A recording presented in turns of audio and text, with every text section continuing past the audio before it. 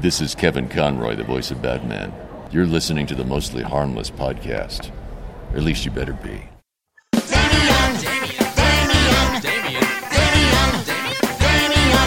another worthless a-hole without a lot to do. So he grabbed a voice recorder just to pester all of you. His hard-hitting questions like he should take this waste of bandwidth and shove it right up. But I'll still humor you. And Damien, you're so cool. I hope you mention me on Most Less Harmless. Burn in hell, you rotten motherfucker. Hello, friends. Welcome to the Most of the Harmless podcast. I'm your host, Damn it, Damien. All right, buddies, welcome to the show. Boy, am I excited to have this week's guest. It's been a little while in the making. He actually already appeared on the live talk show. But today we have Mr. Ian Douglas Terry on the show, everyone. I feel like there should be some applause and screaming and hooting and hollering sound effects right there. So you just pretend at home. You just do it by yourself. Ian just recently moved to Denver from Omaha. He's a kick-ass comedian, and today we're going to unofficially welcome Ian to Denver. Oh, wait. That's a different podcast, isn't it? Welcome to Denver? This is Mostly Harmless. Sorry, I get confused sometimes. Now, I don't usually have a lot of comedians on the show. There are more than enough very talented, very awesome podcasts out there that talk a lot about comedy. I'm just a punk rock dude. I like punk rock things. Luckily for me, Ian is a punk rock dude who likes punk rock things and does things the punk rock way. That's what I like about IDT. He's got this DIY spirit about him, and he just does cool shit. Now, I'm not talking about the name of his weekly Thursday night talk show. It takes place in the basement of Three Kings, Cool Shit Weekly. I'm just talking about Ian, because Ian is a guy who, like me, well, okay, whatever.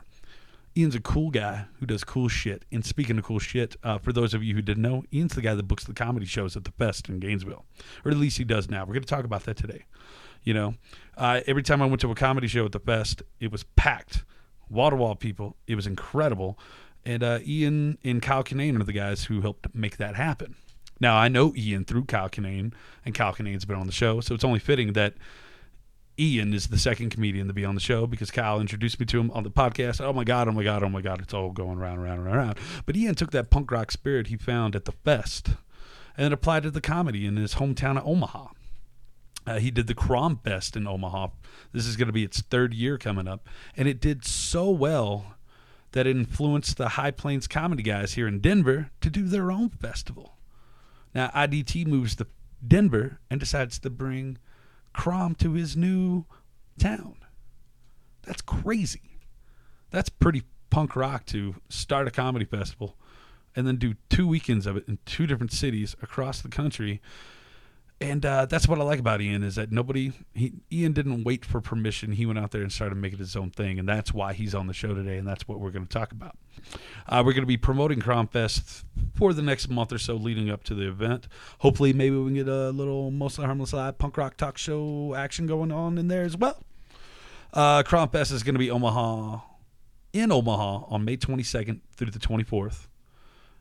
CromComedyFest.com for more information. And then he's bringing it to Denver May 29th through 31st. CromComedyFest.com for more information. Oh, my God. It's so simple. It's so easy. And we're going to talk all about that here in today's episode. It's a very long chat, so I'm going to try to make this intro quick, but it's already too long.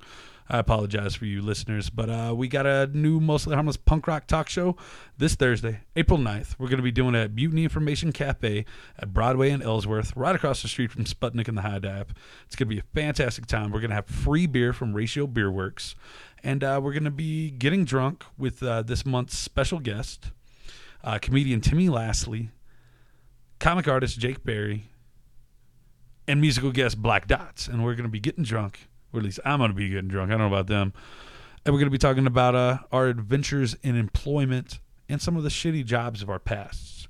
That's going to be this Thursday, April 9th at Mutiny, and brought to you by Ratio Beer Works. That's also at 8 p.m. Visit mostlyharmlesspodcast.com for more information on that. But speaking of Ratio Beer Works, man, those buddies have been kicking some serious ass lately. I'm seriously very happy to call those dudes friends. They've been named one of the hottest new breweries in Denver by a number of publications, and there's good reason about it. They've been crafting some of the finest new beers I've ever had, and I drink a lot of beers, and these are some great beers. I highly recommend visiting them on Saturday, April 11th. They're going to be releasing the Antidote IPA. Antidote is, of course, named after the Gamuts album and song of the same name. The Gamuts are a legendary Denver pop-punk band.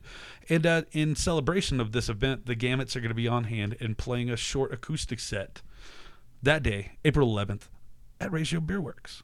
Chad Price, the lead singer from All, one of the lead singers from All, as well as Drag the River, is going to be on hand playing some acoustic songs as well.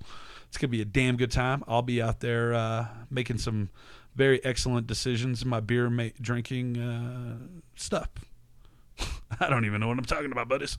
So visit ratiobeerworks.com for more information. Don't forget to check them out right now. 2920 Larimer Street in the Rhino District of Denver. You won't regret it. Seriously, one of the best breweries I've ever been to. And I'm very proud to call those dudes friends and thank them for sponsoring the live events as well as my weekly rambling sessions with whoever has no idea what they're in for. Super special thanks to Death Wish Coffee. I'm rambling very, very fast because it's 9 o'clock at night. I just drink half a pot of coffee after working a 10-hour day at Whole Foods. I'm running on fumes, but you never guess it by how fast I'm talking and all this stupid shit coming out of my mouth. So as you know, the lighter roasted the coffee, the more caffeine. But people want dark roasted coffee and want that caffeine kick. Well, Death Wish has gone out there into the universe and discovered how to make that happen. They've specially curated these dark roast beans with super high caffeine content. And, man, I drink a pot of this stuff a day. Today is about a pot and a half. Boy, it's going to be a late night for me, buddy. So please check out deathwishcoffee.com. Tell them Mostly Harmless Damien sent you. And let's get into this episode today. We're going to skip the music this week since this is, Ian's a comedian. It's such a long episode. I don't really want to waste any more time than I already have. I just want to get to the meat of the interview. If you want to hear some comedy from me and Douglas Terry, please visit mostlyharmlesspodcast.com. Check out the first of the Mutiny Mostly Harmless punk rock talk show events with Ian Douglas Terry on it. He does a short stand-up set, and he also pretty much tries to steal the show out from underneath me. It was super fun. Find that at mostlyharmlesspodcast.com. While you're over there, like us on Facebook, subscribe on iTunes, follow us on Stitcher. Just come hang out. Have a good time. Write me some hate mail. Love hate mail. I don't get enough of it. Really, I don't. I eat that shit up. So without any further ado, let's travel to the basement of the Three Kings Tavern in the middle of a Friday afternoon, and let's talk to IDT. I just, the way I do comedy is so fucking stupid. I don't write anything. Nothing at all? Well, I've lost my notebook. I think it's voodoo. But it's like bullet points. Ugh. And the previous Thursday I fucking crushed, and that's not me being weird. It was just perfect. Everything felt good, and then this Thursday I just got caught where I was like, oh, let's talk about this thing that's not part of the joke about my parents and Christmas presents. And then I realized how fucking boring and dumb it was because no one was into it. And I was like, shit, quick. And then I'm like, this all happened my junior year of high school. Everybody laughed. And I was like, thank God.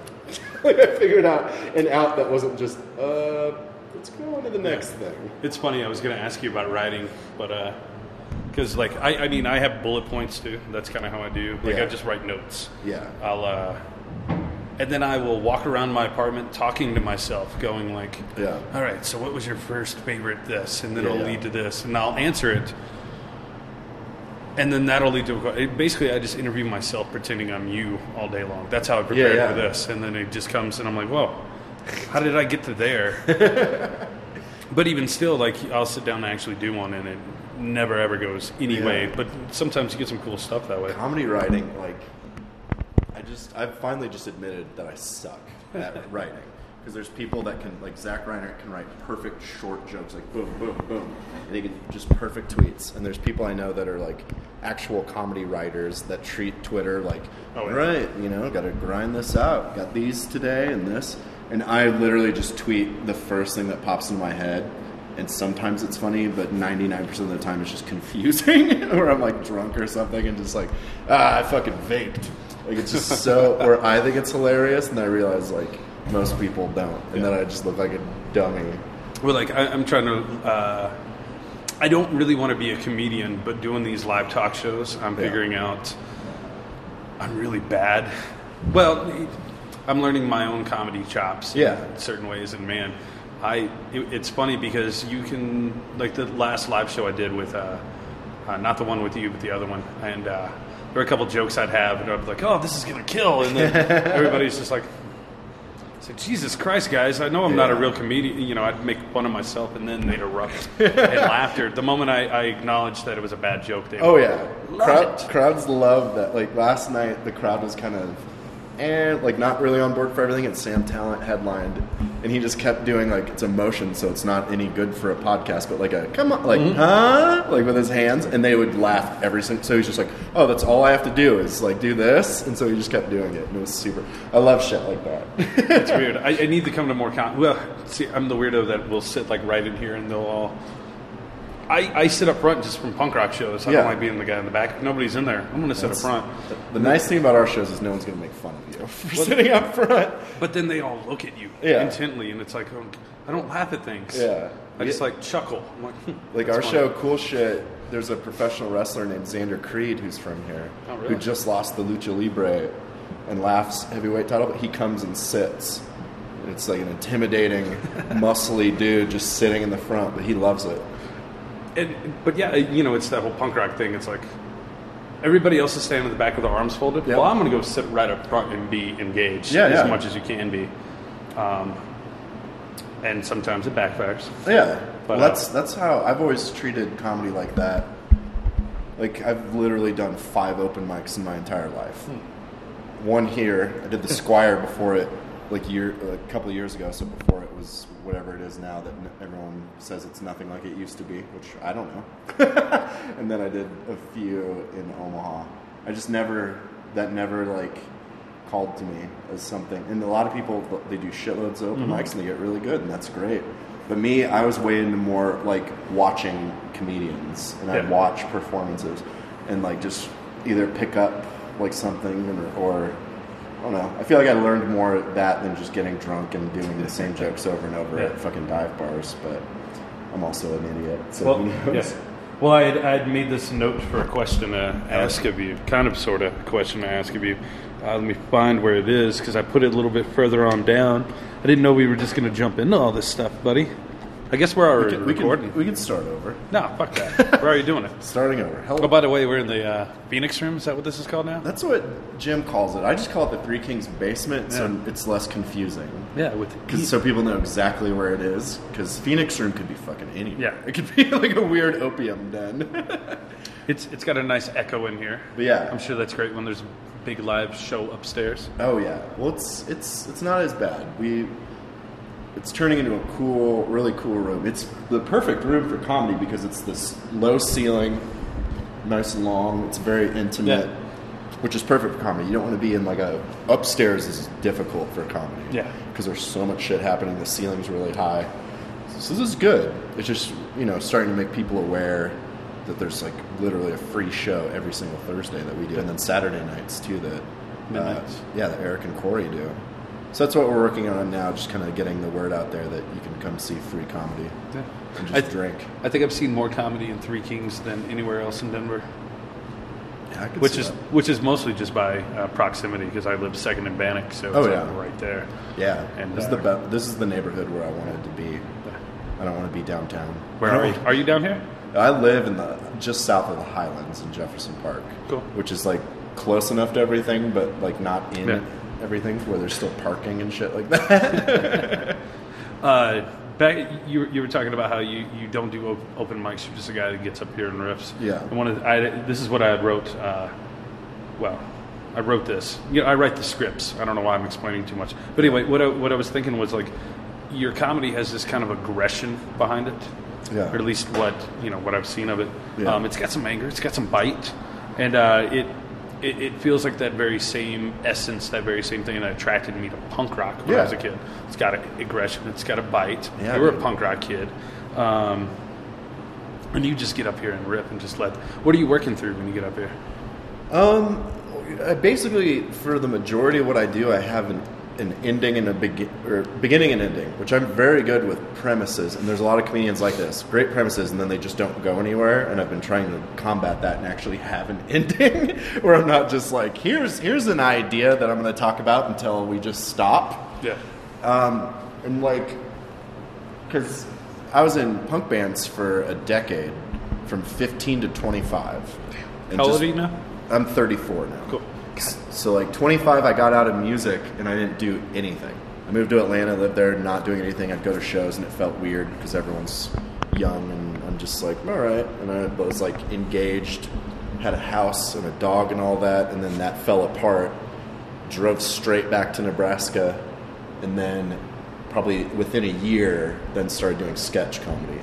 Because at the time, I thought sketch comedy was the shit because of Mr. Show, Kids in the Hall, Upright Citizens Brigade, all that stuff. I was like, why would anybody do stand-up? Because I thought stand-up, in Omaha, Nebraska, there was one comedy club and no open mics. And it was a terrible, shitty comedy club that was just, ugh. They don't even deserve for me to call them an Applebee's with a stage anymore.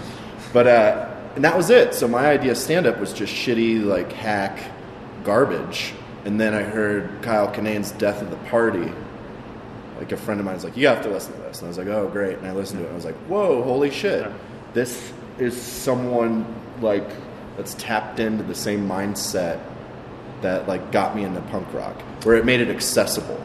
And you know what's funny is Cal Kinane's the guy who introduced me to you. He was like, yeah, you got to check out Ian. Yeah. Check out Ian. Yeah. He's Here we are. Dude's done more for comedy than anybody. Like his touring created so many, well, one, it created so many versions of him where there's so many comedians across the U.S., which him and I talked about it, where I think he said something along the lines of just a bunch of bearded dudes who think they can just get drunk and not write jokes. And I was like, that sounds about right. But he also encouraged a lot of people to, there's so many people I know now that are like killing it in different scenes, and the reason they started doing stand-up was they saw Kyle come through. So him doing like his Johnny Appleseed tours created so much cool shit. So it's awesome that to be considered like, you know, someone that he thinks is cool. It's like, well, fuck. And I think I told him, I was like, you're the reason I started doing stand-up. And he was just like, ugh, god damn it. Like, the. I feel like if I did stand up and somebody was telling me it's inevitable, you're going to do it. I'm like, no, I don't want to. I just want to be a talk show host. Yeah. But I think if I did do stand up, it'd be a lot along his lines. Yeah. Just because I'm a fat bearded dude who likes to drink too much. Yeah, yeah. And that's, you know, that was like his thing. The thing I like about what he does now is he said he wants to try to only talk about positive stuff instead of just, because there's so many, comedy is such a self-deprecating thing. And like you were saying, when you host, when you make fun of yourself is when you're getting laughs. So it's a lot of self-deprecation, which is fine, but like to be able to like, and that's when like bands, comedians, writers, anybody loses their edge is the second they're successful and comfortable, because they're no longer hungry and they're no longer like, what can I'm not fucking eating pizza every day and getting drunk every night. What's interesting about me now? I'm working out, like I'm riding bikes. Like how could I make this funny? Yeah. So it's cool to see him like now and the stuff he's doing now and how it's like evolved. It's real dope. But what was the original question? I already forgot. It was just talking about those punk rock roots. Oh yeah, getting into comedy, and somebody gave you Death of the Party. Death of the Party. I love that record. I can't think of it. So fucking great. And like hearing that was exactly like when I heard Dookie in 8th grade, where because music was always just something that you see someone, you're like, I could never do that. That's insane. Like I could dream about doing that, but I could never do it. And then the first Green Day video I saw, I was like, holy shit, I could do that. I'm pretty sure I could do that.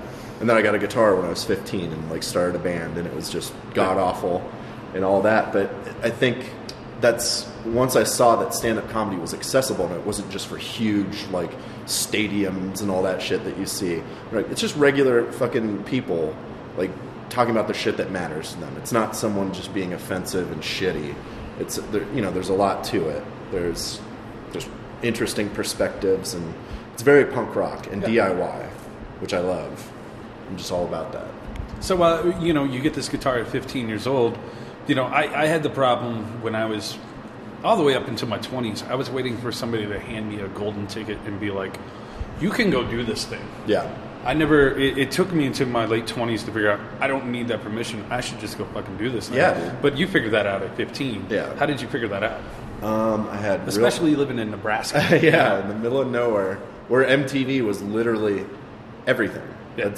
How else would I ever... In Columbus, Nebraska, population 24,000, 2 hours away from Omaha, which was the closest where there's actual culture happening.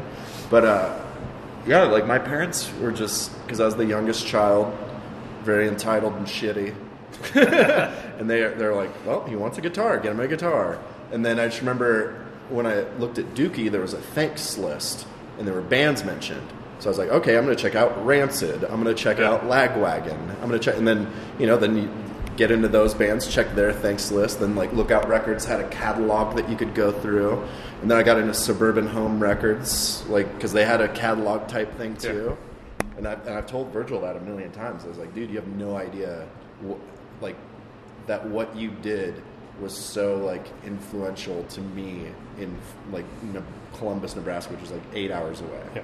And how huge that was. Same with Jason from the Fairlands. Yeah. Where I was like, dude, we came to Denver when I was 19 to go to Warped Tour, and I did not watch Blink-182 because I had to see the Fairlands. I was like, fuck Blink-182, dude. I got to see the fucking Fairlands. And he's just like, wow, that's crazy. And it's like, yeah, dude, it is. Yeah. So it's just, oh, man. But as far as, like... that's the big thing. Because Omaha had no scene. There was the one comedy club, an open mic 45 minutes away in Lincoln, Nebraska, and the thing was, well, you had to get in good with that club and be one of the 5 people that they'd put up, and it was like, fuck, why bother? Like, if that's the only way to do it, that's stupid. We can do our own thing, and so we just started DIY comedy shows, which in the beginning were god awful and terrible, like any kind of DIY stuff, and just built up until eventually, like, Omaha is now a place that's known for fucking good comedy and good rooms. The best room in Omaha is a dive bar that Cursive owns. Yeah. And it's because that was my favorite bar, the only place that I really could fucking cut loose and have fun. That's like, let's bring comedians here.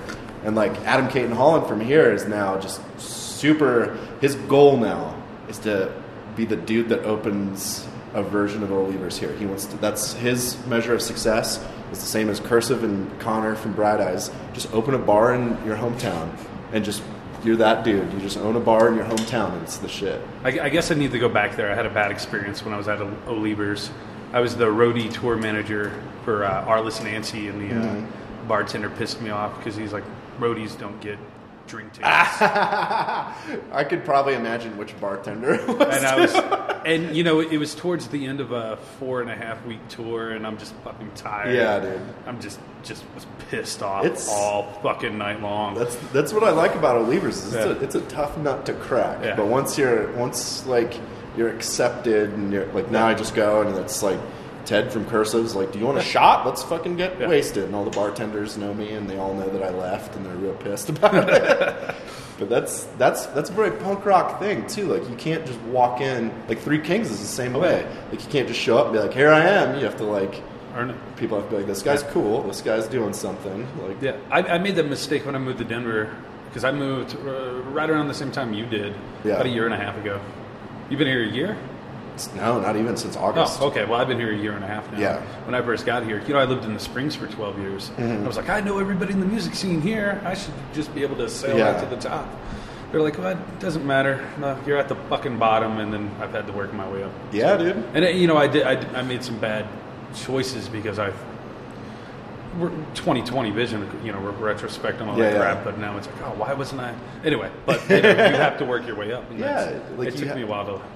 Yeah, like O'Leavers too, like when we first started doing shows there, the regulars were like kind of shitty and heckly and like just like, who are these idiots? But then like we got accepted. Eventually we earned their fucking respect, and that they're all into our shit now. Like, most of them come to Crom and just like, that's the best you guys are doing, like the best. It's such a cool thing. And just like for me personally, like growing up, just like Saddle Creek was always kind of this thing where they made music cool in Omaha. They made Omaha cool to so many fucking people, and a lot of people resented that. I always thought it was cool, but it just wasn't really my style of music. I was more like pop punk and hardcore music, which just was a weird mix. But I always dug Cursive, never really into Bright Eyes, and The Faint was just the standard music that played at every single party I was at. So it was just like, yep, that's the party music. But like just being able to be pals with the Cursive dudes is like mind-blowing to me. Where it's like, oh, like we're like actual friends, and it's very strange. Just be like, those are the dudes that created this. We're part of a huge thing.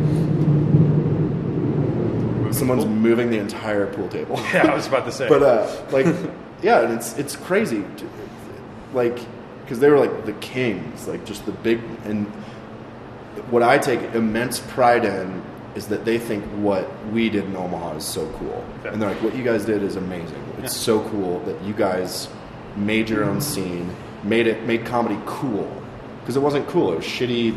Like that comedy club's clear out in the suburbs where you have to drive 40 minutes, where it's the part of town where if you play jazz music out loud, the cops show up. Where it's not a cool part of town, it's a terrible part of town. And just that we brought it to actual Omaha, and then they still do shows in Connor's Bar, Page Turners, and it's just that's why I don't really give a shit about what comedians say. Comedians will be like, oh, this guy doesn't go to open mics, this guy's whatever, this, you know. But the fact that I opened for those dudes twice is just like, all right, that's all I need. People that I think did huge, amazing things respect what I do. That's all I give a shit about. Well, it's such an arrogant thing, but it's like, I don't care what anybody else says. Well, and that's what I like about you, and why I wanted to talk to you specifically. I don't like having a lot of comedians on here, because every podcast out there is about comedians, but you're doing there's no one path. Yeah. You've got your own, you've mapped out this own, like, Robert Frost-esque road, and you're doing your own fucking I've said that a million times, too, because new comedians will be like, what should I do? And I'm always like, go to open mics. Like, well, you don't go to open mics. I'm like, it doesn't matter. You should. Like, you shouldn't try to do exactly what I did, because it's a miracle I'm able to do half the shit that I get to do. And, like, I get, like, comedians, it's very, I don't know, man. It's very strange. There's a lot of, like, in any scene, there's drama, there's like people being shitty to each other, there's people like trying to play politics and stuff. Like, it happens in punk rock bands. Yeah. I'm sure it happens in art. I'm sure it happens in ballet. Like, everything, there's that happening. And with comedy, it was like, I don't really care. Like, Comedy Works is one of the best comedy clubs in the nation. I've done it once because I haven't tried to. I haven't put any effort into it, and it's nothing against Comedy Works. Like, I would love to do it, but in my mind, I was like, that's what everyone's trying to do right now. Everyone's going for that. So I'm just going to fuck around and, like, see what else is out there for a while and get myself established where, you know, next year I'll try to be like, all right, here we go. We're gunning for it. Like, I care more about hanging out with wrestlers right now than, like, trying to get in with comedy people. How much of what you're doing, you know, on stage and whatnot comes from those wrestling memories as a kid? Oh, dude. That's a whole other thing, man. You know? Like, and I think that's where, like, part of me wanting to do comedy is we were in a shitty pop punk band where we had banter, which you've seen a lot of that, where sometimes it's really funny, sometimes it's real terrible. And the worst is when, like, a scary metal band tries to do silly, fun banter, where it's like, oh, thanks for completely taking, we're like, hey, all right. But that was, like, my first, where I was already comfortable on stage and talking. And, like, professional wrestling, dude, I think about wrestling more. I listen to wrestling podcasts. I've gotten more from wrestling podcasts than I have comedy podcasts. Because comedy podcasts, it's all just, like, I think people that listen to a lot of comedy podcasts then just feel like they're part of, like, the LA scene. Like, oh, I know, like, what's going on, and this person's cool, and it's like, you just listen to podcasts. Yeah. I listen to Stone Cold's podcast, and I've gotten so much more, like, mentally and performance-wise from that. Just, like, them, because there's really huge parallels between comedy and wrestling and even punk rock. There's parallels where it's all three are very DIY, very, like, you're on the road a lot oriented, very, like, performance mindset, where, like, the combination of those things, like, is what I put into comedy.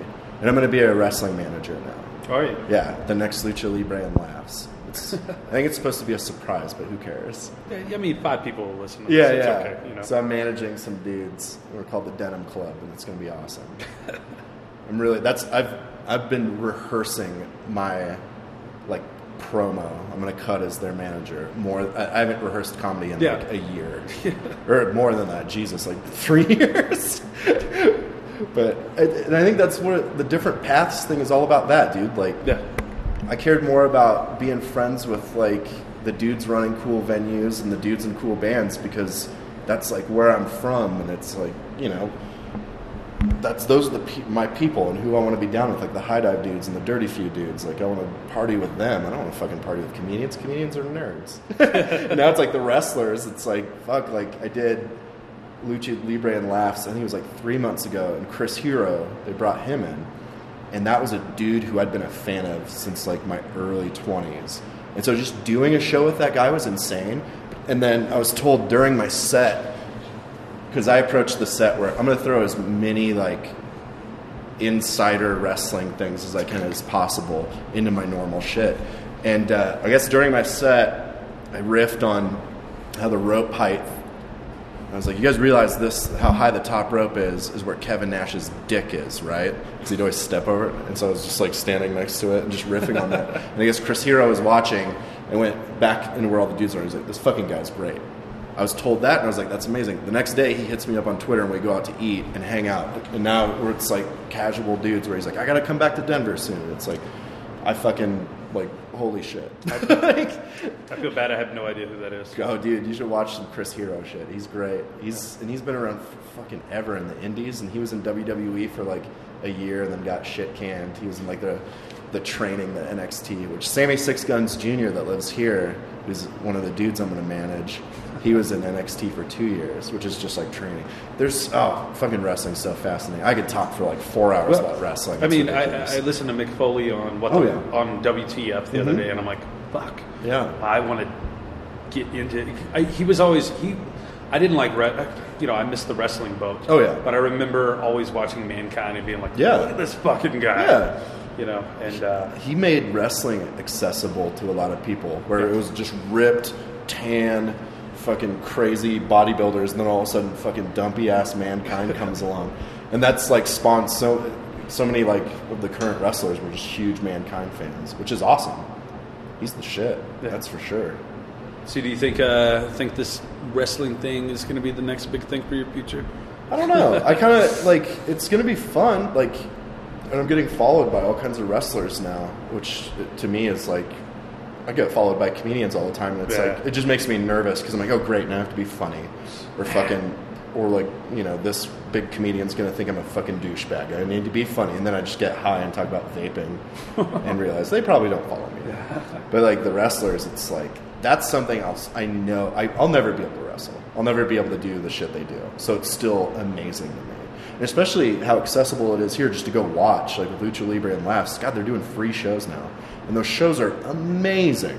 Like to watch dudes, and then you see them backstage, and it's like a 20-year-old, like they take their Lucha Libre mask off, and it's just some 20-year-old dude, and it's like, Jesus Christ, I just saw you do a bunch of flips.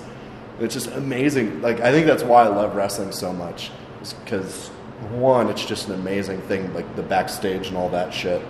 But two, I'll never be able to do it. But to be able to be close to it's like fucking thrilling. But I don't know. Like, I have tons of like comedy shit in the works that's pretty great. That most of it's due to Fest. Because that's fucking coming up. I could talk about booking stuff and how much that sucks. I mean, we'll get into that too. Yeah. Hold that thought, but you're doing cool shit weekly down here. Mm-hmm. Wrestling is like a main theme. Yeah. And I'm noticing more and more of the comedy guys coming out of the closet about their wrestling. Yeah, that's like fanaticism. That's a big thing right now. That's a big, and some people are shitting on it, like, oh, all of a sudden everyone likes wrestling. It's like, fucking who cares? Everyone liked Lost for a while. There was no reason to shit on Lost. It was great. Yeah. There's just stuff that wrestling's very exciting right now. Like the big WWE shit's very cool, and like there's young wrestlers, and it's not like, and that's like the aesthetic for cool shit is, one, it's just hilarious to put old wrestlers on a flyer that says cool shit. I think that's hilarious. Like Bret the Hitman Hart was the first one. I was like, that looks so dope. Just Bret the Hitman Hart that says cool shit.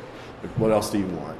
And so we just kind of stuck with that. And then playing wrestling before the shows is like last night we played WrestleMania 6 with Hogan versus Warrior, and we just sat Like, it was a bunch of people just watching the main event, like laughing their asses off because it was so silly. They did the test of strength where they grab hands for like 8 minutes. Like, it was so, like, compared to like now, it's like no one had, and Xander was here and he's just like, I can't believe how little these guys had to work and the crowd's just losing their minds.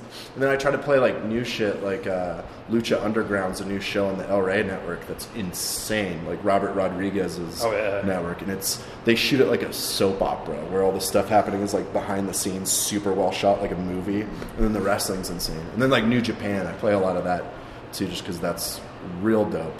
But yeah, I think that's the thing, like, you look at a flyer for a comedy show and there's a microphone and here's a bunch of pictures of people. It's ha ha ha, laugh. Like, you've seen that a million fucking times. You see a fucking comedy show flyer that says cool shit and has a picture of the fucking Undertaker on it. You're like, what the fuck is this? I think when I decided to do the Mostly Harmless talk shows, the live ones, I think I unintentionally ripped you guys off with the wrestling. I'm like, because we do that dumb game that I haven't quite figured out how to make work.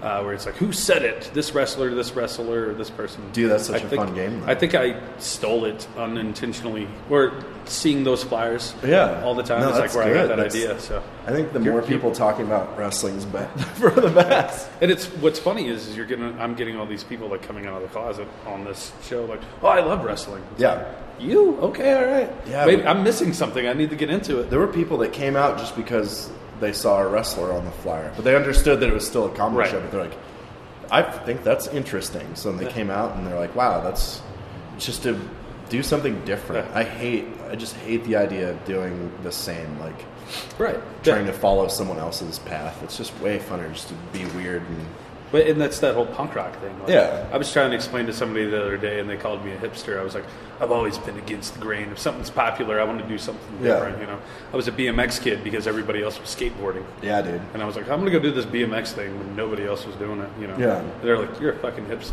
Now I am labeled a hipster. Oh yeah, but that's the laziest labeling, anyways. Yeah. Now it's just anyone with a beard and glasses. You're a hipster. We're old enough to remember when everything was alternative. Oh, dude. It's like, oh, that's alternative. That's alternative. Everything's alternative. One of the first like blog rants I ever wrote was about hipsters. Yeah. Because in my mind, hipsters were the people that didn't do shit. They just showed up and dressed weird. Yeah.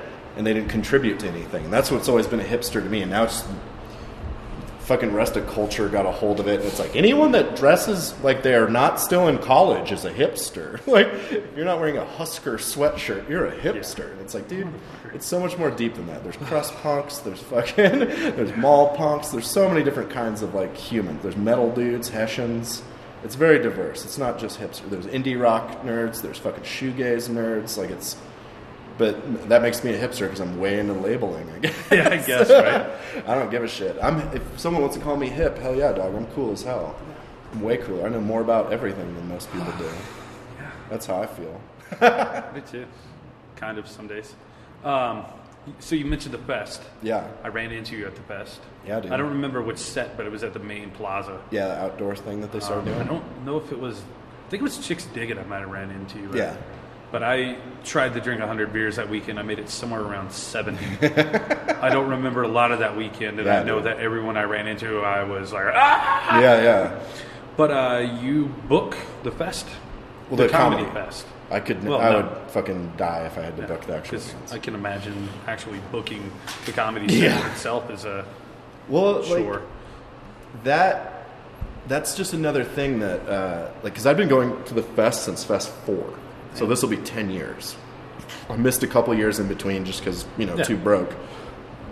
This was my first one, and I wanted to make it memorable. Yeah. And I don't remember any of it now. That was me during the early fest. Now I just don't really drink. But how that all came about was 3 or 4 years ago, Kanane hit him up and wanted to do it. So okay, I guess we'll have comedy. Because Tony, the dude that runs the entire fucking thing, one of the best dudes I've ever met in my fucking life. Like, the coolest, chillest dude ever, who he would hate me saying anything, but that dude's the shit. And he was just like, oh, okay, I don't know anything about comedy. Like, all right. And so Kanane had a show, and it was him, John Michael Bond, and Luke Fields from Atlanta and Athens, and an a UCB touring group from New York that just ate shit and hated being there. But I think they had contacted the fest, and Tony was just kind of like, comedy, I guess, sure. Yeah. And then it was just like the weirdest. And I sat in the front row and just watched, and I was like, holy shit, John Michael Bond. Like, we'd never met. Luke Fields, I was like, wow, these dudes are... And there were like some locals on there, but I don't think they even do it anymore. But, and it was just like, holy shit, Kyle Kinane, who was like, you know, just the best. And I think at that time, we hadn't met. Yeah, we had not met the first time I saw it, because I think we eventually hooked up through him coming through Omaha and us putting on shows. I want to say, I could be incorrect, but I remember, yeah, because I'm pretty sure I didn't talk to anyone at that show. I just sat and watched, and then I like started following John Michael on Twitter, and it was just like, you're great. Were you doing comedy at that point? Yeah. I had just, because if it was 4 years ago, I was like 1 to 2 years in-ish, because I started doing sketch for like a year and a half before I did stand-up. But I was like, wow. I was just like, wow, this is fucking ridiculous. Like, this is my goal now, is to do this show next year. And then next year I did it. Between those times, I'd met Kyle and helped him get shows in Omaha and stuff, and became pals. And then so I got to do it the next year. And then Kyle was like, I don't want to book this anymore. Will you do it? And I was like, sure. And so now, like, now I like booked the whole thing, which grew from being like those, you know, first year was 3 stand-up comedians. Last year it was like fucking 20 or something ridiculous. It was just like an ordeal, which I think this year I'm pulling back a little bit and like having less people. I know I stopped by the comedy set a couple times, and every time it was packed. It was packed, dude, and that's what blows my mind. But because there's punk rock kids are into comedy, they just don't see it a lot. Like, a lot of scenes don't have, you know, levers, and they don't have this, so they're just like, what? Like, I only know Aziz Ansari because he's on TV. Like, they know that. But Kinane got enough of like a name and word out from doing what he does. And last year we had Chris Gethard, who's the same way, where fucking punk kids just know him because he's done so much cool shit and worked with like so many bands and stuff, where I feel like that's a good draw. But it's also just so different from everything else happening during the fest. Like, it's during the day, you can sit, you usually already got fucking shithoused for 2 days straight, so it's like, I'm just gonna sit and laugh for a There's little air conditioning. Yeah. And then we did Tampa, the pre-fest, for the first time last year, and I thought it was gonna be awful. Like, the venue was kind of weird, there was no one like there, and I was like, god damn it. And then it was just packed, where people could not get in. And Tony's just like, what? He's like, what the fuck do you guys do? Like, I don't know. He's like, this is great, I don't understand it. And so like, I'm now his go-to for every email he gets about comedy, he sends to me. Nice. And he's like, I don't know, man. Like, Gethard's coming back this year for sure. He's bringing a couple New York people. We might go like a little more, because we've reached out to so many big comedians, and one, it's not a lot of money, and two, they're not like into the music, which that's the thing. And people talk shit about it the first year. They're like, oh, such diversity. It's like, yeah, it turns out the only dudes you can get to do this for free are dudes that already really like, or the only people you can get to do it for free are fucking dumpy bearded dudes that just like, fest, I've wanted to go my entire life. And that's just the breaks. But last year we brought in a lot of female comedians that crushed, and like, it's just, we're trying to be diverse, but fest is such a specific music like subsection of people where it's very weird. Like, there's like, Tony was sending me some of the bands that hit him up, and it's like just funk bands, and just bands that like everyone wants to play it because they think it's a huge thing. They don't get it, but it's like very specific. So there was, you know, we tried to get big female comedians and none of them bit. So it was like, god damn, it's such, booking comedy and trying to be diverse is very frustrating. And I think a lot of people don't understand that, because they'll look at just a show and be like, oh, you only have one black person and one woman and all these white guys. And it's like, that's how it fucking shook out. I tried my damnedest to get all these female comedians, and it's different in every scene. Like in LA, there's so many amazing female comedians where it's not a problem. But goddamn, in the Midwest, dude, Omaha has like, I'll say that like 2 or 3 female comedians. It's crazy. So it's like, fuck, it's hard to like be diverse when the bench you're working with is not too deep. So that's fest this year though. It's gonna be like international flavor. There's like an Australian comedian, an Irish comedian, and a French-Canadian dude who books a comedy show at Pooza Fest. Is that what it's called? Cool. Yeah. Yeah. That dude's the shit. So are you going to go to Pooza Fest now? Not this year, just because it's right before Crom. Oh, yeah. But I think we're going to work out. I want to go do Montreal and Toronto. And that dude's like, hell yeah. Like, come up here. Yeah. And the Pup dude's Zach from Pup, who sent me a Facebook message a year ago, and I went to my other. So I didn't see it because we weren't friends. They open it up, and it's this dude like, hey, my name's Zach. My buddy Kevin White in Chicago told me about you guys doing Fest and doing comedy. That's so awesome. I love comedy. I'm the drummer for this band called Pup. And I was like, I literally, like, a week before that had heard their album and was like, this is the best shit ever. So I was just like, whoa, hell yeah. So then at Fest, it was just like running into him and him coming to our shows. And it's like, dude, you're in like the best band right now. Like, Pup is the shit. If you don't listen to Pup, you're insane. Like, they're so goddamn good. And, like, he's like, you should come up to Canada. And it's like, fuck, dude. Like, okay. Where was this a year ago? Like, and now that I know people that booked shows there, it's like, why the fuck not? And then Australia and Ireland. Like, Ireland's, I think doing a show in Ireland, personally for me, is like a lot of people, it's like doing a talk show, like a fucking Conan or something. If I did a show in Ireland, I could be like, I'm great. I'm happy. Because my family is so tied into Ireland. Like, my dad's obsessed with it.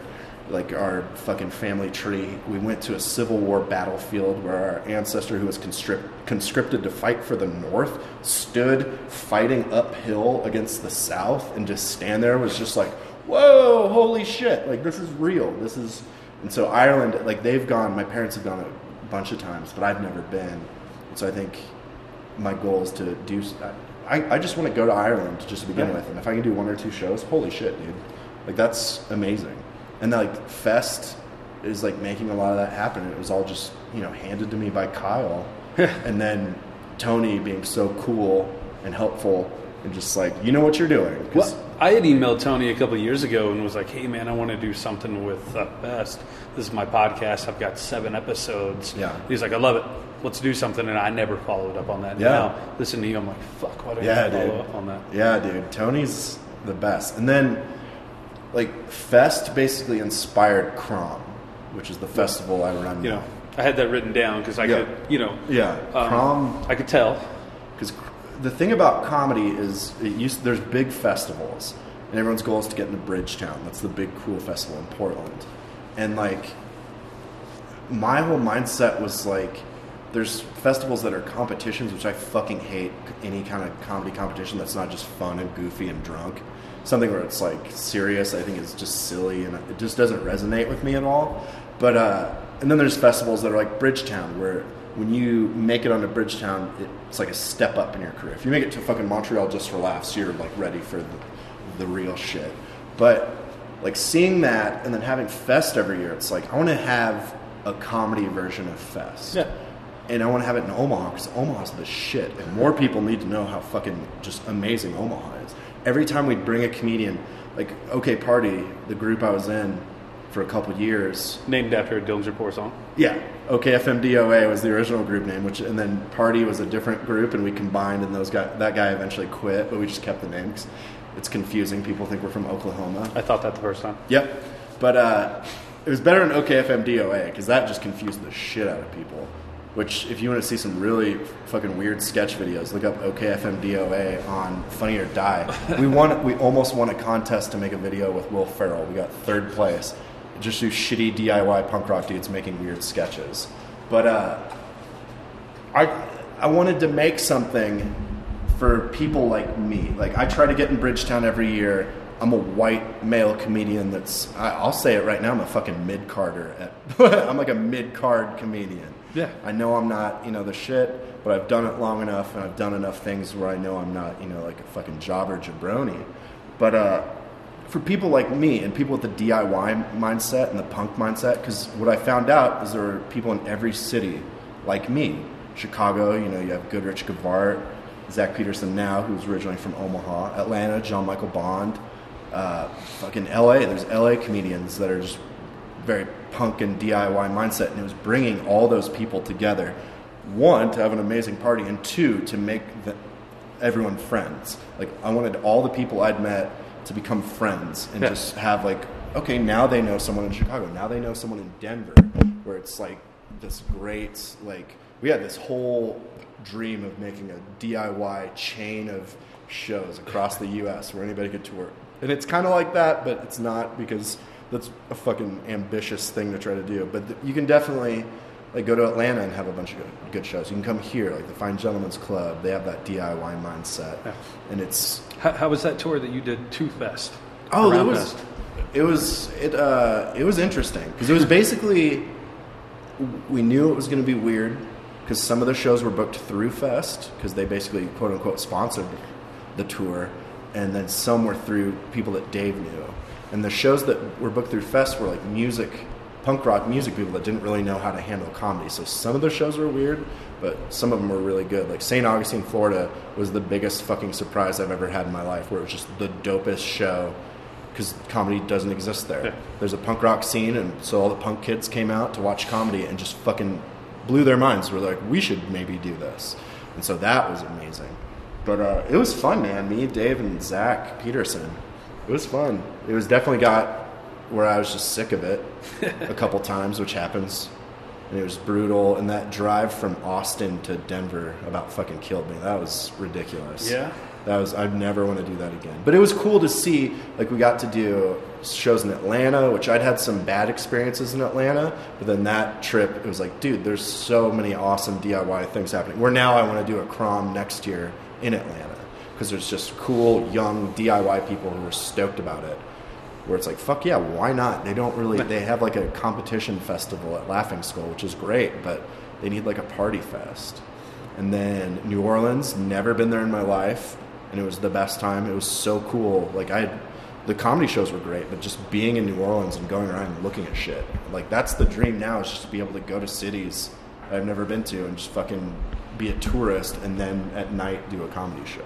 And all that feeds into the Crom stuff you're doing. Yeah, it's getting all these people connected, people with the same mindset, which that's why the first 2 years, we were very selective, where it's like, we only want the people that we know, or like DIY mindset and that. And that worked. But this year it's like, fuck, there's probably people we've never met. You know, there's people out there. So let's do open submissions, where it's like $20 to submit.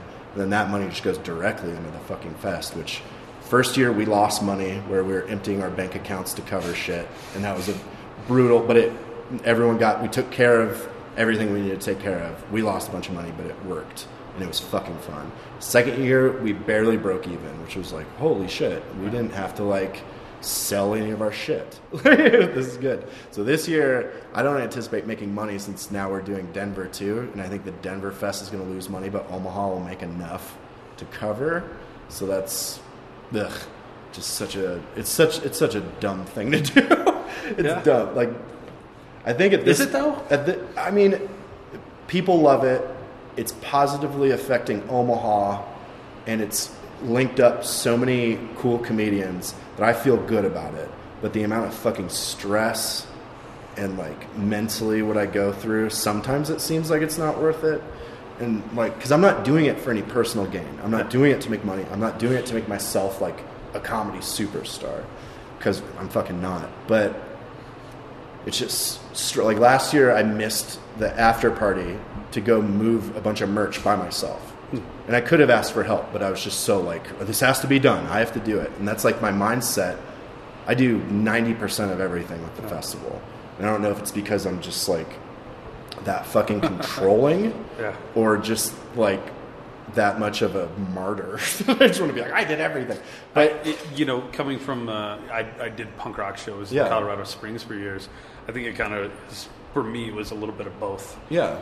And then also, and DIY mindsets, do it yourself. So I don't want to be like, hey guys, you guys should go do this. And so I'm like, I can fucking do it. I'm going to go do it. Well, I'm also guilty of being the guy on Facebook. Can anybody help me with this? I ask for so much help so often. It's like, oh, I've ruined all, I've closed all those. Well, not all, you know what I mean. Yeah. So now it's just like, I'm going to do it myself. But at the end of the day, there's also like a certain, I'm like, look at what I fucking did. Yeah, dude. And I'm sure you get that too. Even though you're losing money, you're like, look what I fucking built. I have so much fucking pride in Omaha that if anybody ever talks shit or does anything negative in Omaha, I take it extremely personally. I'm like, how fucking I love Omaha. I'm Omaha forever. but I had to leave because I had become the guy in Omaha. You hit that glass ceiling, and it's like, well, there's not a whole lot. Omaha's a great scene, but it's very limited. I could fucking home base out of Omaha forever, though, and just do the Midwest. But in my mind, I wanted to challenge. And I wanted to, like, Denver was a hot scene, up and coming, and it's like, I want to be a part of that. I want to contribute, and I want to be challenged. I want to have to work. Because Omaha, God, the last time I did O'Leaver's in Omaha, I did 45 minutes. Half of it was just new half-baked premises. And it killed because it was, like, just my fucking people. Like, my friends, my family, like, people that, like, I could not. And just doing that forever would be such a bummer. I could do Omaha forever and feel like I'm the greatest comedian. Just like, oh, I fucking killed, dude. But it's like, yeah, but I'm like, it's not hard. It's not a challenge. And so, like, I love Omaha. It's the goddamn best. And leaving sucked. I think about O'Leaver's all the time. I just want to be at O'Leaver's because that was just, like, my home base. The comedians always have, like, a home club that's a comedy club. Like, most guys here, it's Comedy Works. If anybody asks me, it's O'Leaver's. And if they look it up, it's just like a dive bar. Yeah, it's like this room we're in is bigger than O'Leaver's, I think. Yeah, dude. And I think Three Kings is kind of my shit here because it's very DIY, very punk rock, like, ethos, very just like, yeah. And they take care of their own too. I mean, yeah. I worked with Jim for years. I would bring shows like to him and be like, hey, this band wants to come through, and we would work together. And then I move up to Denver. He's like, welcome. Yeah. Why haven't you been here? I'm doing as much, Yeah, like bragging, he transformed this space into a comedy venue, and it's beautiful. Yeah. I mean, looking at it, looks like a bunch of fucking junior high kids threw a sheet up because we did. We put this fucking sheet up. I love it. Instead of getting a screen, we walked across the street to Goodwill and got a screen. And I just love that. I love that how punk rock it is. How it's not like we have this state-of-the-art shit. And it's like already set up for us to do whatever we want. Like we had, through them, the other shows here, we're all fucking doing it together and making it into something. And I'm so stoked on that. And like with, I wanted to say something else about Crom, but now I can't remember. Well, yeah. I made it sound like in this fucking, like, whatever, like I do so much work and shit. And it is, but it's like, I've kind of figured out that's what I'm good at. Yeah. I'm good at this. So why not do it? And I think a lot of people, I put more into helping other people and making cool shit happen than I do my own. I don't like to self-promote too much. It's big in comedy, be it just over self-promoting, putting yourself over, like, blah, blah, blah. And I've just never, like... Will you teach me to be better at that? Yeah, dude. It's just being very, like, and I'm a fucking sociopath. Like, I have so many weird tendencies that I grew out of and learned how to be a better person that, like, now, like... I have to mentally, like, someone will say something negative about Crom and I just want to destroy, I'm going to fucking destroy this. And I just have to be like, dude, you can't make everybody happy. You can't, like, some people just aren't going to fucking get it. They're not going to understand that, because there's so much entitlement in comedy, and now that there's, like, young, shitty, entitled punk rock dudes coming up that just think, like, oh, now I'm the hot thing. Yeah. And like, we're coming out straight out of Lawrence, Kansas. We're going to be the, like, hottest shit ever. We don't need to play by comedy's rules. And it's like, well, one, you do on some levels, but I like that you added the some levels part because you didn't necessarily play by rules. There's like there are guidelines. Yeah, there's guidelines and plenty of it. Like, don't wear shorts on stage. I did that forever. It's so many comedians say it, and I was like, why? That doesn't make any sense. It doesn't matter what you wear on stage. But, like, for some reason, when I look at pictures of me wearing shorts on stage, I'm like, that person looks like a fucking idiot. But then I'm the dude wearing sleeveless shirts where I've just become that person. And I'm like, have you guys never been to a punk show? I look like everyone else there. The way I dress is exactly like so many dudes that we both know. But within the comedy world, I'm this weird, crazy person with no sleeves and a jean jacket. So that's like my brand or whatever. I held out for years. Like, I cut my sleeves off my first shirt about a year ago. The first Riot Fest in Denver, I was like, it's too hot, cut the sleeves off. And it's like, where's this been all my life? Yeah, the sleeveless thing, it's so comfortable. The big thing for the sleeveless thing with me is the shirts I get too fat for, I cut the sleeves off and they fit better. Really? No one really understands that. Well, for me, they don't fit here. Yeah, but like with me, I have a small upper body and a big gut. So you cut the sleeves off and it just suddenly fits better. So most of it's people, like I'll have a shirt on that I just got and someone will be like, why don't you cut the sleeves off? And it's like, because it fucking still fits, dude. Like, I'm not cutting this shit, I just bought it. Like, it's all my old, like, fucking mediums and, like, weird shaped larges that I'm cutting sleeves off of. And that was a punk thing. Like, there was no, like, you know, people are like, you want to show off your tattoos? I'm like, my tattoos are fucking stupid. I mean, you have an Alkaline Trio tattoo, which I love. Trio tattoo. I have a tattoo of the buffalo that says party. And then I have the fucking Dracula puppet from Forgetting Sarah Marshall. That's not shit to brag about. Like, be like, hey, look how tough I am. I have a Dracula puppet. But, yeah. I don't know, man. Like, getting into the mind... Like, here's what worked for me. Because I was such a selfish, just fucking piece of shit for, like, most of my 20s. Every relationship I had was very selfish. With women, with friends. It was all just based on me and what I could get. And I realized it was like a kind of a fucking sociopath. And just being a white, entitled man who had, like, parents that just did anything for me. Which they're the coolest now. And, like, they're super proud that I'm just this weird fucking talking human now. But I think when I realized what I was and how I was treating people, and then there was a Paint It Black song called Sacred, and the lyrics to that, and a lot of Dillinger 4 lyrics too, but specifically that song, like, broke me down the first time, because it's about, like, I used to feel safe and, like, just being a shitty person, but then realizing how you're affecting other people and trying to give more than you take, and, like, that just became my thing. Like, if I'm going to be selfish in something, I have to be unselfish in twice as many things. If I'm going to try to do something for myself, I want to make sure I'm doing, like, and, like, Zach Reinert, one of the funniest comedians ever. He was in Omaha. No one knew who he was. And I was like, this dude's so fucking funny. He's so funny. People need to know who this dude is. So I was like, I'm putting him on Crom. I'm going to put him in a spot where everybody's going to fucking see this dude. And he destroyed. Last year, it had the #1 best set.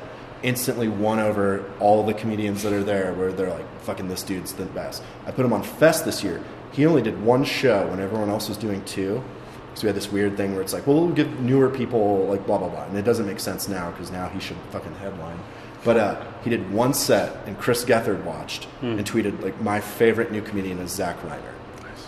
And a lot of people, they'll see that, and they'll be like, well, fuck, I was there too, man. And, like, I had that for a second, where the selfish part of, like, well, fuck, I put this all together. Like, God damn it. But then it was just overpowered by the fact, like, fuck yeah, dude. I helped, like, expose a person who is good and great to good things. And yeah, it pisses me off when fucking he gets way more attention on the internet than I do. But you know what? I just have to put handsome pictures of myself up, because he can't look as fashionable and cool as me. He can write a million amazing jokes, and that's why we're good friends.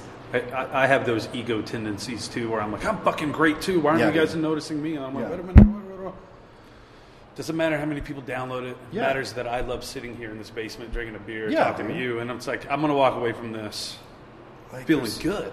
Yeah, there's so much, and that's what comedy, like, you want to kill, you want the crowd to think you're great, and, you know, if you do that, that's awesome, but I really get into where someone sees me do something and they're like, I want to do that.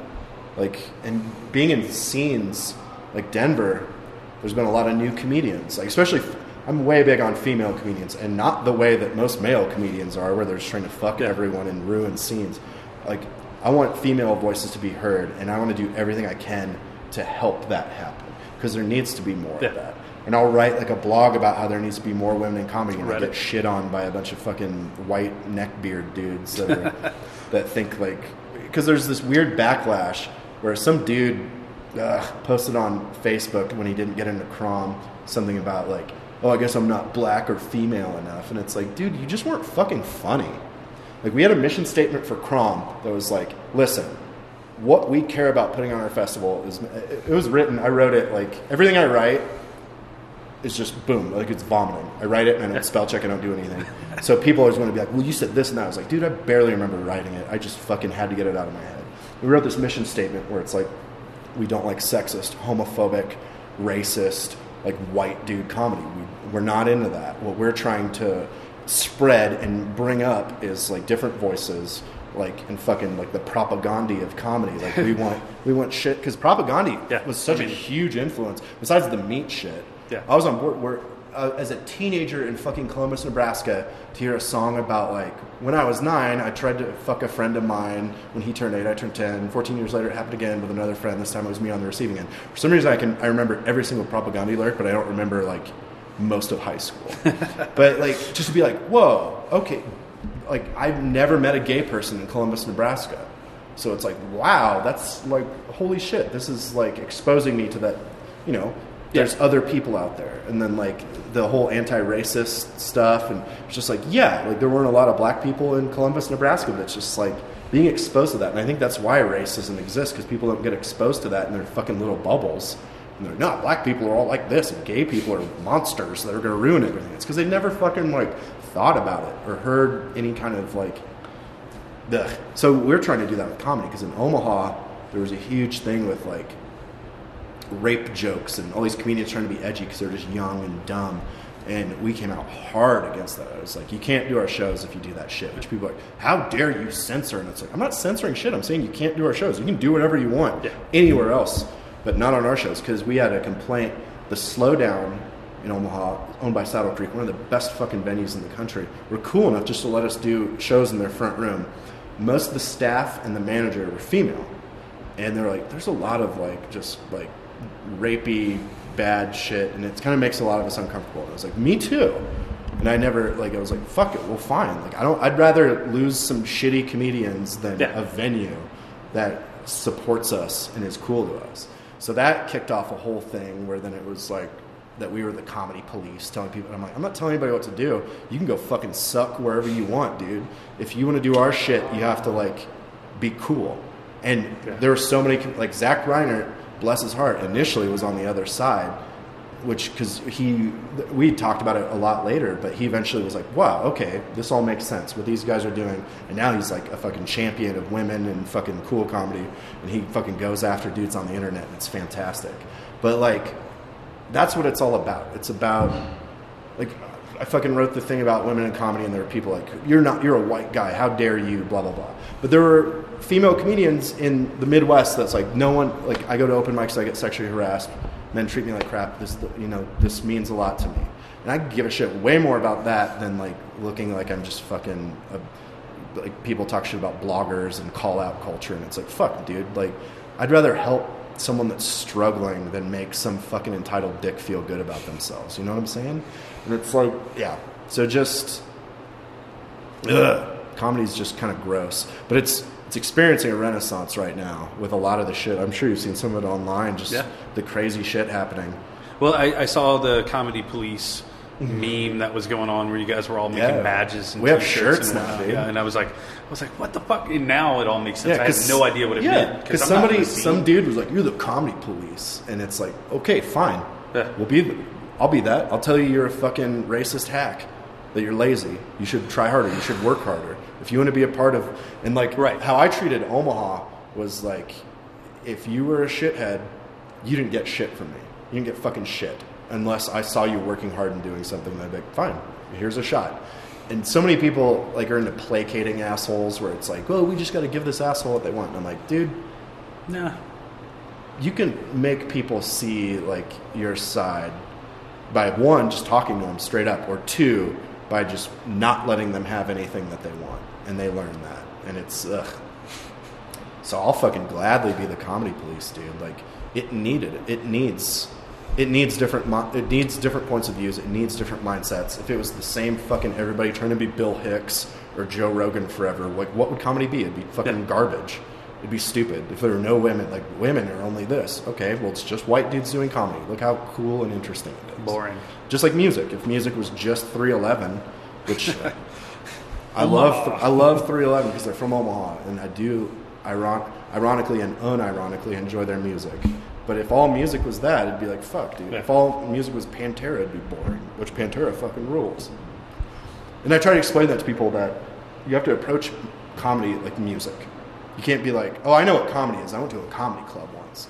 It's like, you can't. Like, that'd be like being like, I saw Rod Stewart play at the Pepsi Center, so I know what all music's like. You know what I'm saying? There's so many different kinds. There's so many different places. And that's my big thing with comedy, is getting it out there so people understand it. We fought forever in Omaha, and now, like, the OK Party dudes are in the World Herald, which is like, you know, that's getting noticed. And it was a struggle. And then Denver has a very good, where Westward and Denver Post support comedy, but it's still getting it out to people. People in the suburbs just don't know. And there's even good friends of mine and yours that are just like, what? There's comedy? And it's like, dude, how the fuck, like, this is, I've been doing this for like 6 years. How the fuck do you not know? Well, yeah, I mean, to that point and to another point, I know people well into their 30s who are like, I've never seen a band play live. And I'm like, oh, dude. I'm like, what do you do on the weekends? Yeah, like Preston Tompkins is an awesome Omaha comedian that basically got overshadowed because he moved here at the same time as me and Reiner. So you have Reiner, the joke machine, and me, fucking the charismatic David Lee Roth shithead. And then Preston. But Preston definitely overshadowed, needs to be on more shit, and he's starting to get on more shit. He had never been to a punk show, and he was here, and I was like, we're going to go see Dillinger 4. Oh, and it was wow. that show, but it was like Pinhead Circus fucking destroyed. And so they were like, that was great. What was that happened? And I was like, oh, that kind of happens, but not to that extreme at Dillinger 4 shows. But yeah, and then like Reiner, I turned him on to music. I'm like, dude, check out this band, because he just, you know, that's a lot of people don't get exposed to that. Yeah. And so he's like fucking loves Pup. Him and Preston went and saw Chumped and Jeff Rosenstock, and they were so stoked. I forgot to request the day off and had to work. Yeah, I missed it too, and I felt like shit. But dude, that's the thing that sucks about being our age. I remember going to every single punk show. When we lived in Columbus, we would drive 2 hours, like 3 times a week, to go to Omaha to see shows. Well, I grew up in North Louisiana, in Shreveport, and there was a town called Longview that did shows. Longview, Texas, an hour away. Yeah. Then you'd go to Dallas, 3 hours away, to see the other shows. So when I moved to Colorado Springs, I was like, let's go to Denver to see the show. And everybody like, oh, it's an hour away. I'm like, yeah, it's only an hour away. Yeah. And now that I live here, I'm like, oh, it's only 6 blocks away. Let's go. I still have that 18-year-old, like, let's fucking go. Only sometimes it's like, oh, I worked 40 hours this week. Yeah, I get that too, but fucking comedy shows ruin me, because comedy shows are usually 90 minutes long. It's very boom, boom, boom, boom, boom. All right, you're done. Yeah. Rock shows now, when a band's setting up for 20 minutes, I'm like, fuck, what the fuck? I get so upset. I'm like, why is no one making this faster? Like, what are you guys doing? It should be boom, boom, boom. So it kind of ruined that for me, but I'm like, I think the only shows I've gone to since moving here were that Dillinger 4 show. Went and saw the Dirty Few a couple times because I fucking love those dudes. And then Cursive. Yeah. I think that's it. I'm pretty sure I saw you at all 3 of those. Yeah. I don't remember the Dillinger 4 show because that was my second birthday. I don't remember if I talked to you or not. There are so many amazing shows that have happened around those that I haven't, where I'm like, but I'm also like, I just don't have the patience anymore for it, and it sucks. But I still love the music and I still love the scene, but it's just like such a struggle for me to be out. Well, you're busy in your own way. Yeah, I'm doing shows all the time too. You don't have to apologize. There's no. But I just feel shitty because I should. And there's so many wrestling shows that I don't go to, where I'm like, I love wrestling. Like, I just disliked going to live wrestling forever. Love to watch it, love to like read about it, but why aren't you going to like WWE at like a big stadium? Because that fucking sucks. No. It's not fun. It's not right there where I can touch it. Yeah. We've been talking for over an hour. Can you believe it? Dude, I could talk for 5 hours. But but will they listen? Actually, I bet they will, because you're, as you said, charismatic David Lee Roth-esque. Do you say David Lee Roth? Yeah. I couldn't remember if it was him or the other one. Just all flash and no substance. But I want to use this to help. Hopefully, people will listen to this and come to Crom, Denver. You're worried about it. May 29th through the 31st. So what can they expect, these Denver guys? How different is it from High Plains, for those that went to High Plains last year? Dude, High Plains is fucking so great. Adam and Andy do such an awesome job on it. Adam Caton Holland's my favorite comedian in the world. I'm just obsessed with him, which is hilarious because, and we're very good friends. We've traveled a little bit together, and like we'll both talk about real life shit, and which I love because I don't do that with a lot of people. Not a lot of people even know what's happening in my life. Oh, I didn't know any of that. Otherwise, I would have brought it all up. Yeah, that's what I like to talk about. I'm very personal, private. Yeah. I don't talk about like who I'm dating, what I'm doing, and it's not anything against them or that. It's just I just don't think it's anybody's fucking business. And I like to compartmentalize everything in my life. Here's comedy. Here's who I'm dating. Here's my family. Here's this, you know? And like just Adam he's so smart, has such an amazing perspective, and has done so many things. But like, if you on paper, we should not get along. Yeah. He's very preppy. He's very like, and he knows that. And I'm very punk rock and sloppy. But holy shit. I would have figured you and Ben Roy were best friends forever. Me and Ben Roy get along, but not on that level. It's so weird. Yeah. And Orvidal and I, because Orvidal's punk, he loves a lot of punk and metal bands, which not a lot of people know about. They just think he's the weird Lego guy. But him and I, like, he turned me on to like Cavalta Rock and bands like that. Like, he's great, but like, it's just, and it's the weirdest thing that like, that's the dude out of those three that, like, I don't know. It's very meaningful and strange, but I'm into it. But, and that's one of the reasons I moved to Denver. And so them doing their festival, which him and Jude even said, like, because they went to Crom the first year and like, holy shit, we could do this in Denver. Yeah. And then High Plains. And you saw that from Best. You were like, fuck. And the Chicago people that did Crom now have a festival, the Chicago Expo, which is huge and amazing and so great. So all these people are now doing their own Croms, and just that we can bring it to Denver. And it's like High Plains, they're going to bring in like, I've heard some of the comedians they're going to bring. It's going to be fucking dope. It's going to be amazing. And they're doing like this just big swinging for the fences, awesome festival. And ours, I wanted it to be more community, more punk rock, more, we're bringing in people that maybe aren't just huge, amazing headliners. In my mind, they all are. But it's like someone that's going to fucking, like Guy Branum, Aparna Nancherala, Alan Strickland-Williams. They're amazing.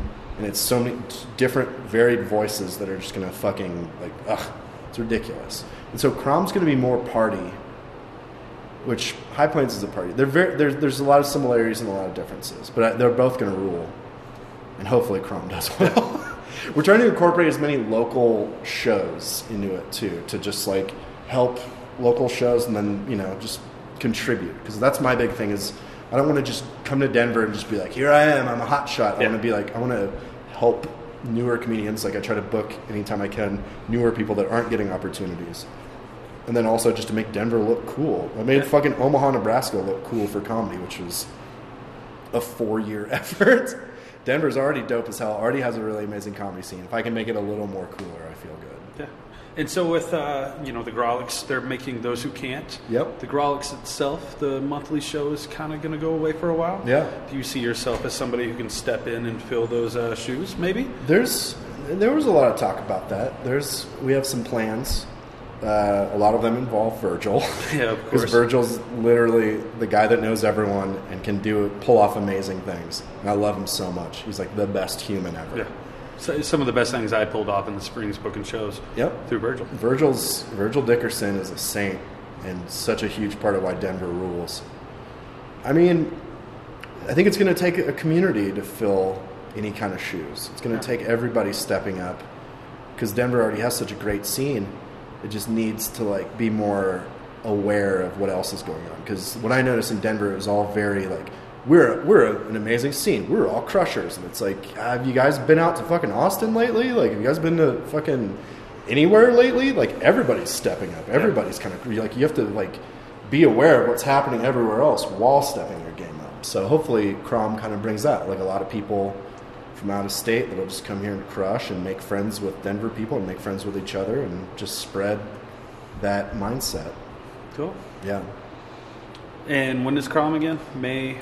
It's in Omaha, May 22nd through 24th. Denver, May 29th through the 31st. Oh, yeah. Where can people buy tickets?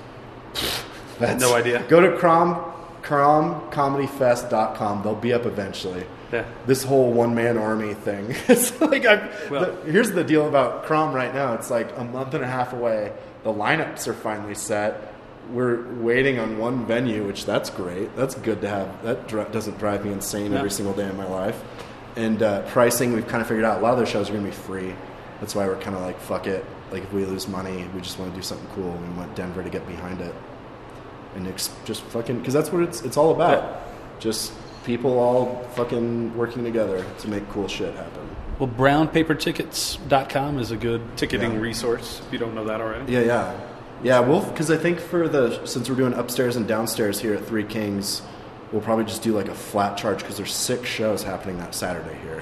And I don't want to be like, all right, it's $5 in advance, $8 day of for each show, so they have to clear out the room. It's just like fucking one flat fee for the entire goddamn evening. I don't care. Like, let's make it as easy for everyone as possible. It's easy for the venues. It's easy for people wanting to come out.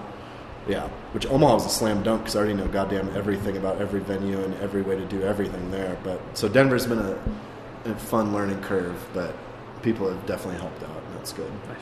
And it feels good to make something. Yeah, just making something. Which not leading up to it. Which the nightmares. Here's the double-edged thing with making something like Crom happen is I start to second guess myself as a comedian because people, when they first meet me, they'll be like, oh yeah, you're that Crom guy, so like, how do I submit, and they'll be like, oh, you're hilarious, and it's like, do you think I'm hilarious because I'm actually hilarious or because you want something from me? And I could see it both, so most people that tell me I'm funny, I'm like, okay, you just want to do Crom, that's fine. Because I'm very self-aware of my level of comedy. And I'm like, dude, all these people are saying I'm funny. I must be great. And then it's some of those same people are the people that when they're not involved get furious and go on tirades. And it's like, oh, okay, so you're only my friend because you wanted something. And I want to be a good comedian, and I want to be good at this, and I wish they could stay separate. But I feel like in my mind is always going to be like, I'm just the guy that makes cool things happen. I'm a subpar comedian, but I'm very good at making things happen. So, why not? I'll just keep making cool things happen.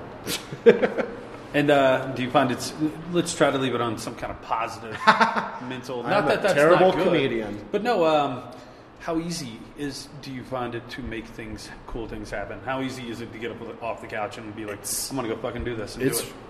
I think punk rock helped because I noticed a lot of people that can do that were already into the punk rock. Like, if you want something cool to happen, you can't wait for someone to hand it to you. Yeah. You can't wait to get discovered. You just fucking do whatever you want to do. Just do it. Just fucking go out, do it. Find people. The other thing is finding like-minded people and just going for it. And just, like, you're going to lose money. You're going to fucking get stressed out. You're probably going to hate it and want to quit like I do a lot. But it's going to happen. You're going to fucking make it happen through, like, will... and just being able to do something yourself like that is so much better than someone handing it to you. And what's cool, I mentioned this the other day, but to somebody else, but every time I feel like quitting, I'll take a look at my Instagram feed and be like, holy shit, look at all the shit I've gotten to do. Yeah. Because I just fucking did it. And then it helps. That's that 10 seconds I need to get to the next. Definitely. I think everybody kind of faces that where at some point you're like, it'd be so much easier just to not have to deal with all this stress and all this hard work. But, I mean, that's what it is. It's stress and hard work, but at the end of the day, you get to get drunk with your friends and party. And then you get to make new friends. Like, now you're friends with Jason from the Fairlanes. Yeah, Virgil, that was huge. I was smitten when Virgil got him to come to a Greater Than Collective show. I was way too weird about it. I was like, oh, shit. It's like when I hang out with the wrestlers now and I'm constantly touching them, and then I realize I'm like, oh, I'm actually just touching this man's body way too much. Like, just his chest, like, hey, Royce, how's it going, dude? Oh, wow, what's up? Like, you're real. I'm not asleep. Just me molesting strong boys. That'll be my my legacy. But yeah, life's just... And somebody asked me the other day, like, why do you do comedy? Because I asked them first. I was like, why do you do comedy? And they told me. I was like, you know what? Off the top of my head right now, I can't think of why I do comedy. And they're like, that sucks. That's depressing. You do all this stuff. Like, you're successful and you're doing all this stuff. That's me quoting them, not me. And I was like, you know what? You're right. I shouldn't be, like, shitty just because, life's not perfect. And so in my mind, it was, okay, why do I do comedy? Because making people laugh is awesome. It feels great. Making a room of people laugh is one of the best feelings ever. And then 2, being able to use that to help other people and to create things is just the best shit. And I could die as just being the Cromfest guy. And it's like, well, fuck, that's something. Yeah. That's more than a lot of people ever get to do. So maybe the next tattoo on your sleeveless shirt is a Crom tattoo. Did you know the party tattoo is now the official Crom tattoo?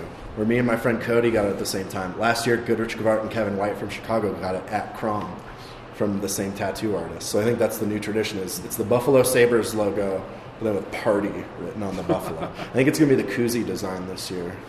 So life's just about doing cool shit with cool people and having fun.